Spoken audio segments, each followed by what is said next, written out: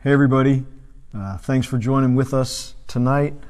We're so thankful to be together and to have time to look into the Word of God, to break bread, if you will, with one another. Tonight we'd like to ask the question, what are our passions? What are your passions? And out of that, what's your focus? Because most time our focus comes out of what we're passionate about. So what are you passionate about tonight? And then we're going to share with you what we are passionate about and what we believe Christians, the people of God, should be passionate about. And if we get that right, that'll really lead us to our focus. And focus is so important, especially when we're navigating difficult times, when there's all kinds of things going on around us. We've got to be able to focus so that we can move on through them and not be easily led astray or easily derailed or knocked off course. But as always, let's get started with some prayer. Let's pray together. Lord, thank you for time in your Word.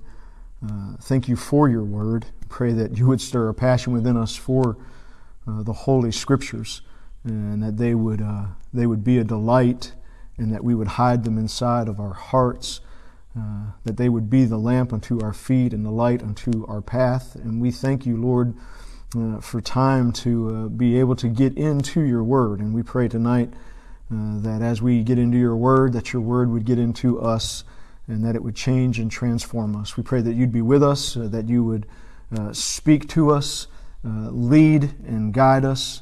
We pray that we just have a life-changing time together with one another and a life-changing time with you. In Jesus' mighty name I pray. Amen. Amen. Amen.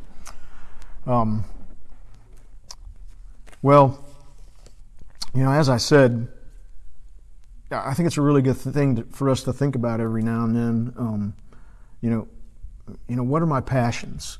And maybe, I think it's a good thing to ask ourselves questions.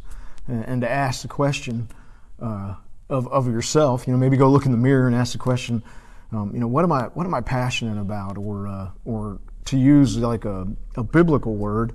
I don't know what some of the newer translations use, and maybe passion, but I know my older NIV translation a lot of times for passion uses the word zeal or zealous. I think about in Numbers 25, God's speaking about Phinehas and saying that it's an incredible thing, really. God speaks to Moses about Phinehas, and he says about him, he says that he is as passionate for my honor as I am.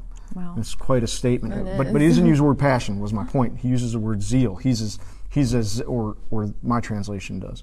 He's as zealous for my honor as I am, for my name as I am. That's what God says about Phinehas. That'd be I think a great thing for God to say about us. So what are your passions? What's your zeal? And when we identify that, then out of that we can identify what our focus should be.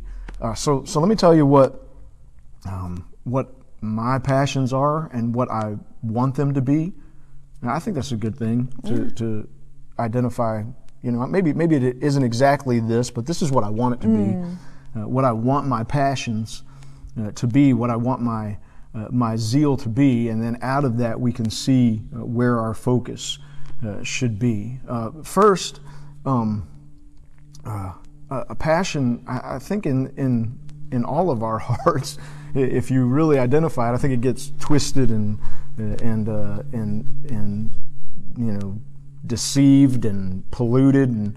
But if you really get down to the heart of it, I think everybody would desire for themselves life, abundant life. The life that Jesus said He came to bring.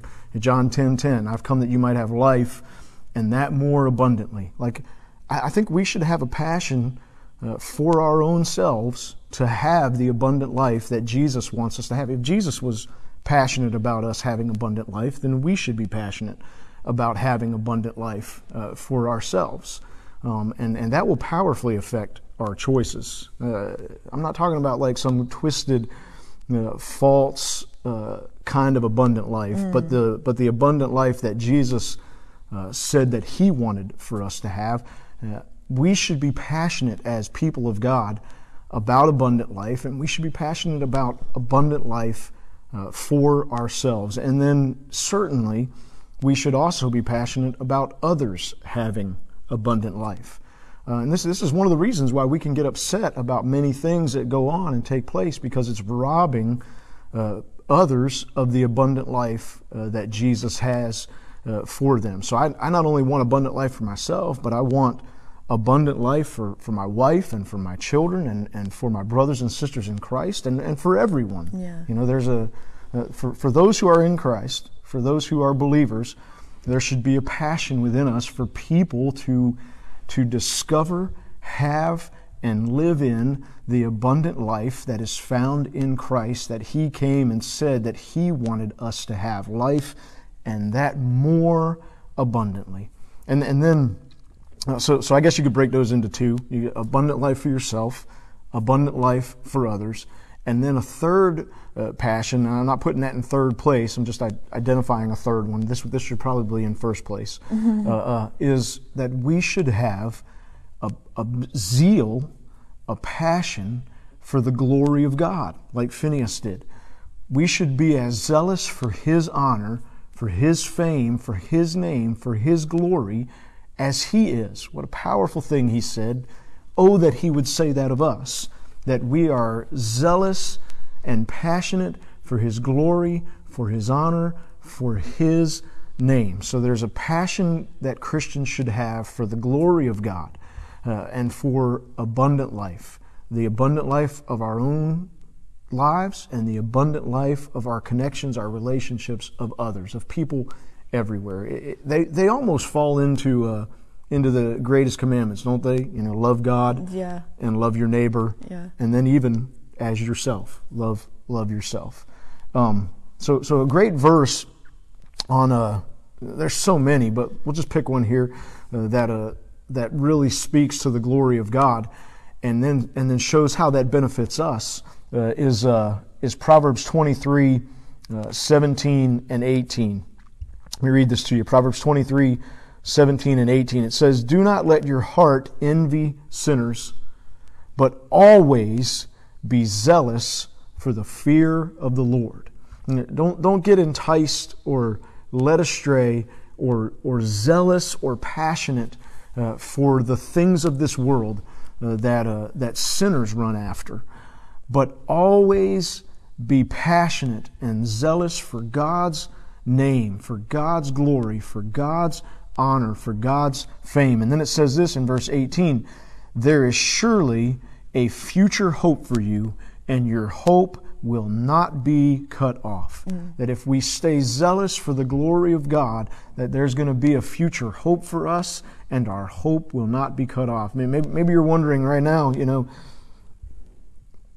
maybe your present isn't exactly what you would want it to be, and you're wondering what your future's going to look like. But if you change the now in the present, and in the now, you stop being enticed by the things of this world and passionate about the things of this world, and you get your passion on God and on His honor and on His glory, you get that happening in your present, then your future is going to be taken care of. Your future is going to be all right because in the now you are passionate about the glory of God. And if you're always zealous for the glory of God, then you surely have a future hope, and it will not be cut off.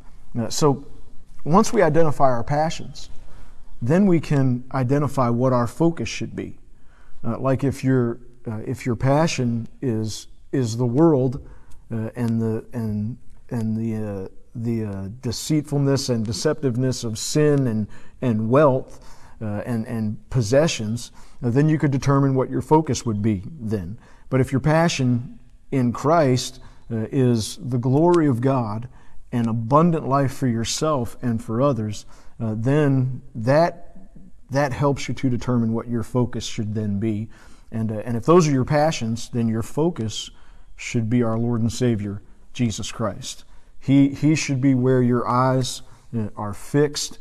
He should be your complete focus. You keep your eyes on Him and make proclaiming Him and living for Him and honoring Him and exalting Him your focus, then those other things are going to be taken care of. That was Jesus' passion, I think, was the glory of God and the abundant life of others. I know the Lord stirred a story within you from Scripture that really kind of shows this and gives a great example of this. Yeah. Well, Isaiah, we've been studying Isaiah in our Bible study. We've started studying the book of Isaiah. The Bible study we've been doing with the ladies, from the beginning of the year. Right, yeah. And so now we've started Isaiah is what we've been just started Monday reading the book of Isaiah. So today was actually the chapter was 5 and 6 that we read. And I was like, I need to spend a whole week on chapter 6 because there's so much gold just coming out of those two chapters, especially 6. But exactly what you're talking about, Isaiah had an encounter with God that totally changed his present, and then his future was just totally changed by the glory of God. Yes. And so he made a decision in his now that affected his future. And Isaiah 6:1-4 says, "In the year that King Uzziah died, I saw the Lord high and exalted, seated on a throne, and the train of his robe filled the temple. Above him were seraphim, each with 6 wings. With 2 wings they covered their face, with 2 they covered their feet, and with 2 they were flying. And they were calling to one another, Holy, holy, holy is the Lord God Almighty. The whole earth is full of his glory. And at the sound of their voices, the doorpost and the threshold shook, and the temple was filled with smoke." Now this was not even God that was speaking. This was the seraphim. So if the seraphim were that powerful, could you imagine just the greatness and the powerfulness of God? And Praise so right at the beginning of this, Isaiah mentions that King Uzziah is dead. Yes. So the future kind of seems uncertain.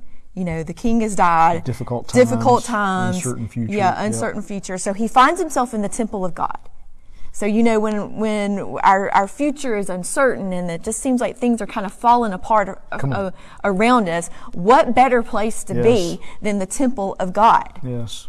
That right now, in this time, in the history of our country, in the history of the world, what God is wanting to do is bring the people of God back to the temple of God. Yes. To the church. He is raising up the church, and the church needs to be raised up. The church needs to stand and be a place that people can come and experience the glory of God. Yes. Because it's in that place, in the presence of God, that God changes everything. And we're going to see that in Isaiah right here.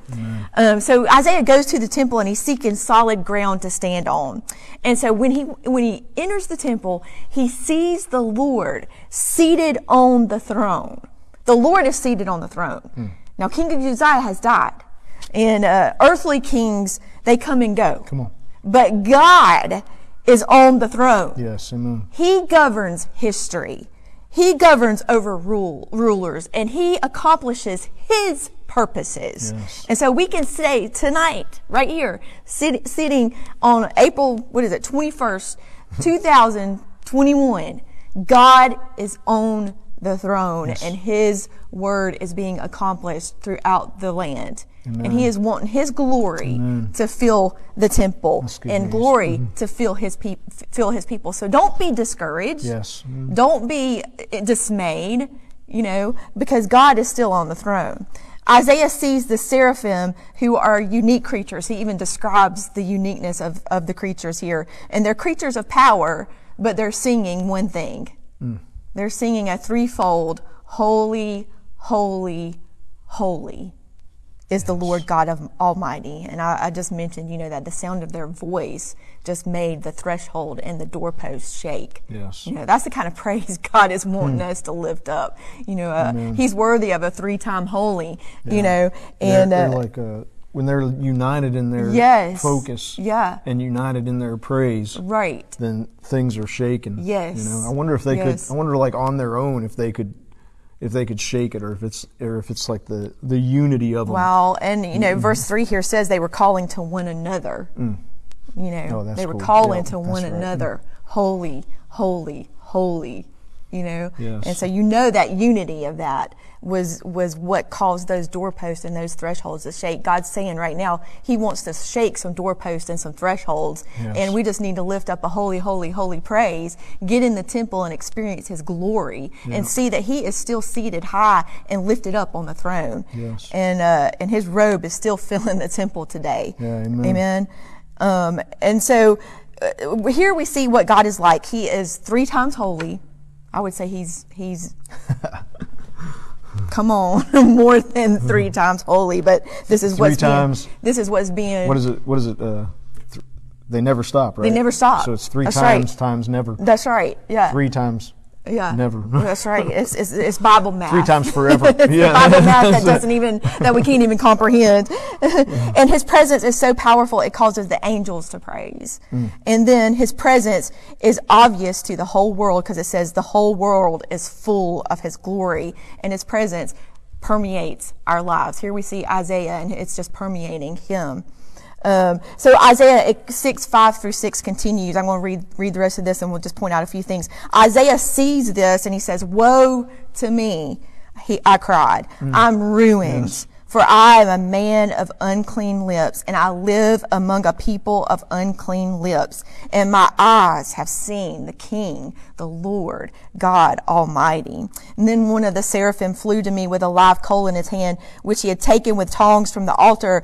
With it he touched my mouth and said, "See, this has touched your lips. Your guilt is taken away, and your sin is atoned for." And then I heard the voice of the Lord saying, "Whom shall I send, and who will go for us?" And I said, "Here am I, send me." Yes. And so we see God here, and He's forgiving.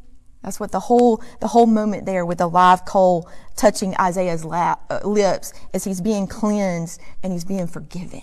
Yes. God has forgiven us. And here we see God calling Isaiah. Amen. And we also see God restoring Isaiah. Yes. And wanting to restore His people. And so this is just some things that God wants us to have passion for. Yep. That God still calls today. Amen. Even in the craziness that we see in our country, He is still calling out Isaiah's today. Yes. He is still restoring today. Yes. Amen. He is still forgiving today. Yes. And whenever we say, what do we want our passions to be? We can just look right here at Isaiah and say, we have to have a passion for the temple of God. We have to have a passion for the glory and the presence of God. We have to have a passion for praise and worship. And we have to have a passion for purity and holiness and being cleansed by the power and the presence of God. And we have to have a passion for the call of God that is on His people. Amen. Amen. Yeah. And so just kind of help us with that passion and that focus that God's wanting us to have. Yes. So many great things here from this story. What we see here is this seeing of God, and focusing on Him does bring Isaiah to the place of purpose. Yeah. To where he recognizes, my passions and what my focus should be, and out of that comes what my purpose should be. As God says, God says, "Who will I send?" He's "Here am I, send me." So as the people of God, we should be a united people, which means that our passions should unite, and our focus should unite, and our purpose should unite as those who have been forgiven and redeemed.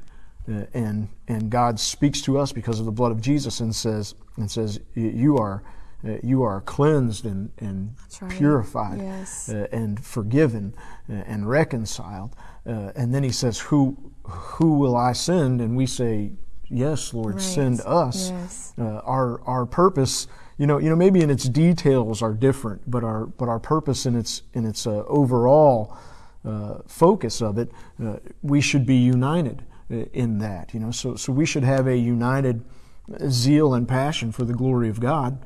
Right? Not just you and I, Right. but Right. the people of That's God. right. We Yes. should be united in that. And we should be united in a passion and in a zeal for the abundant life that Christ came for us to have. We should be saying, I want that. We should all be saying that. I want that for myself. I want it for my family. Yes. I want it for others. I want it for Yes. everybody because Jesus did. Yeah. And so that should lead us to a clear purpose where we're united in purpose, where we have a like purpose, where we are all on the same page, basically doing the same thing, and that is, you correct me if I'm wrong, or you can, that should be a focus on Jesus. That's right. And a focus on proclaiming Him and making Him known. Because it's when others come to Jesus that there they find abundant life. And when they come to Jesus, that there they have a passion stirred within them for the glory of God. And when they come to Jesus, then they unite with our purpose of proclaiming Christ and making Him known. Isaiah here doesn't only just focus on him when he realizes he is in the presence of God, and he realizes his unworthiness, and but he says, I am a man of unclean lips, and I live among a people of unclean lips. Like he almost has that here am I, and here's this people that need this presence of God. Yes. Yep. Yeah. Amen.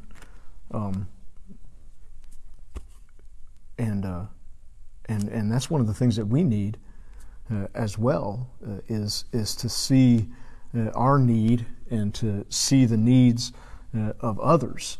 And one of the needs I think that we need to recognize, that you pointed out, but let me point it out too, that we greatly need is the church. Yes. That we need one another. I hadn't thought about it before, but when you were talking about the seraphim and crying holy, and that they were calling it out to each other, there's this relationship that they have. I wonder if they're helping each other stay on point. Wow. If they're helping Wow. each other stay focused. It's kind of like what we're doing tonight. We're saying it's so easy to get our passions and our focus off on other things. So hey, we're calling ourselves and whoever will listen and watch back to a focus and a passion on Jesus, and to coming back to or making sure we stay on point of proclaiming Him and making Him known. And that's one of the things that should be happening in the church, is we call to one another and say, hey, whoa, you're getting off. It's Jesus, right? Back on Jesus. Yeah. And then somebody else calls to us and say, hey, stay focused on Jesus. And so together then we are proclaiming Christ, and making sure, and together we're making sure that we stay focused on proclaiming Christ. And when we do that as a church, then there's a sound that shakes things. Then Jesus is made known with volume that shakes things. Yes. Yes. Amen. Yeah. You got anything? You look like I do. Well, you were talking about the seraphim, and they, how they calling unto one another, holy, holy, holy. Well, right here it says that their faces were covered with two of their wings. So that to me is like reverence for the Lord, but they also can't see, and so they're calling from holy to holy to one another, is like keep their voices, like how you like Marco Polo, that's a poor example, but it's like their voices of crying holy, holy, and their praise, it was keeping each other, keeping them together on point. On point. Yeah. Amen. So anyway, that was just kind of a little thought there I had. Yeah, that's good. Something to chew on. Yes. So if we're to stay focused on Christ, if you're to stay focused on proclaiming Jesus and making Him known, and it's so easy to get off of that. It's so easy to get shifted and moved onto other things. I'm going to read Ephesians 4 here in just a second, which shows us how easy that is. If we're to stay focused on Christ, and not only to stay focused on Christ, but we need a focus that is maturing, a focus that is growing. Isaiah at this point is already a man of God, and probably has a vision of God, but here he sees God in a way that he's never seen Him before. Right. That matures his understanding of God, his knowledge of God, his focus on God. So we don't want to have an infant focus, if you will, on Christ and stay there, because if we do, we'll be easily tossed and blown around. We want a focus that is maturing, and we want to make sure that we stay focused on Jesus and on proclaiming Jesus. And I just don't know how you can do that. I don't know how you can stay focused without the church, without without others in your life, the people of God in your life helping you. And I don't know how you can have a maturing focus in Christ, where you are growing in your understanding and your knowledge, and your passion, and your ability to stay fixed on Jesus without the church. The praise that shakes the doorpost and the thresholds. Yep. I mean, that's the maturing focus. Yep. That's right. Going back to our story here in Isaiah. That's right. Yeah. Yes. So let me read Ephesians 4. Start at verse 11. Ephesians 4, verse 11. It was He, speaking of Jesus, who gave some to be apostles, some to be prophets, some to be evangelists, and some to be pastors and teachers. Verse 12, to prepare God's people for works of service, to prepare God's people for purpose, for their purpose, their unique purpose, that fits inside the overall purpose of proclaiming Jesus and making Him known. To prepare God's people for works of service, so these are, he's talking about the church here, and one of the things the church is to do is to prepare God's people for the works of service, so that the body of Christ, the church, may be built up. We need that. That's right. Yeah. We need the church to be built up. We need the church to be healthy. We need the church to be growing. Our world needs it. Our country needs it. Yes. We need it. Yes. You need it. Amen. Your community needs it. Verse 13, until we all reach unity in the faith and in the knowledge of the Son of God, a unity of faith and a unity of knowing who Jesus is, till we all reach that and become mature, attaining to the whole measure of the fullness of Christ. Ooh. That is a church. If the church was like that would shake some things. That's a powerful church. But when we've got a church that's not together, even in just fellowship, how can we be together in unity of faith and knowledge of Christ and obtaining to the whole measure of the maturity of the fullness of Christ and becoming mature? We need to be mature Christians. We've got to be growing up, and we've got to have a maturing focus. Then verse 14 says this, then we will no longer be infants. And then it explains what happens to infants, to Christian infants, who are just young in Christ. And just because you've been a Christian for a long time doesn't mean that you've grown up. It doesn't mean that you've matured. Then we will no longer be infants, tossed back and forth by the waves and blown here and there by every wind of teaching, and by the cunning and craftiness of men in their deceitful scheming. So it talks about deceitful scheming. This is deceptions. It talks about cunning and craftiness. So there's all kinds of things that are going to be taught, and all kinds of things that are going to be valued, and that we could be passionate about, that the immature in Christ can be easily deceived by and led astray by and blown here and there by every wind that comes along. And this is, I don't know if this is prophetic for our time or what, but this is a good picture of the time that we live in, where there's so many deceptive winds of ideas and philosophies and teachings that are out there, and these winds are picking up Christians and moving them and shifting them and blowing them around. Yeah. And this should not be. But if we will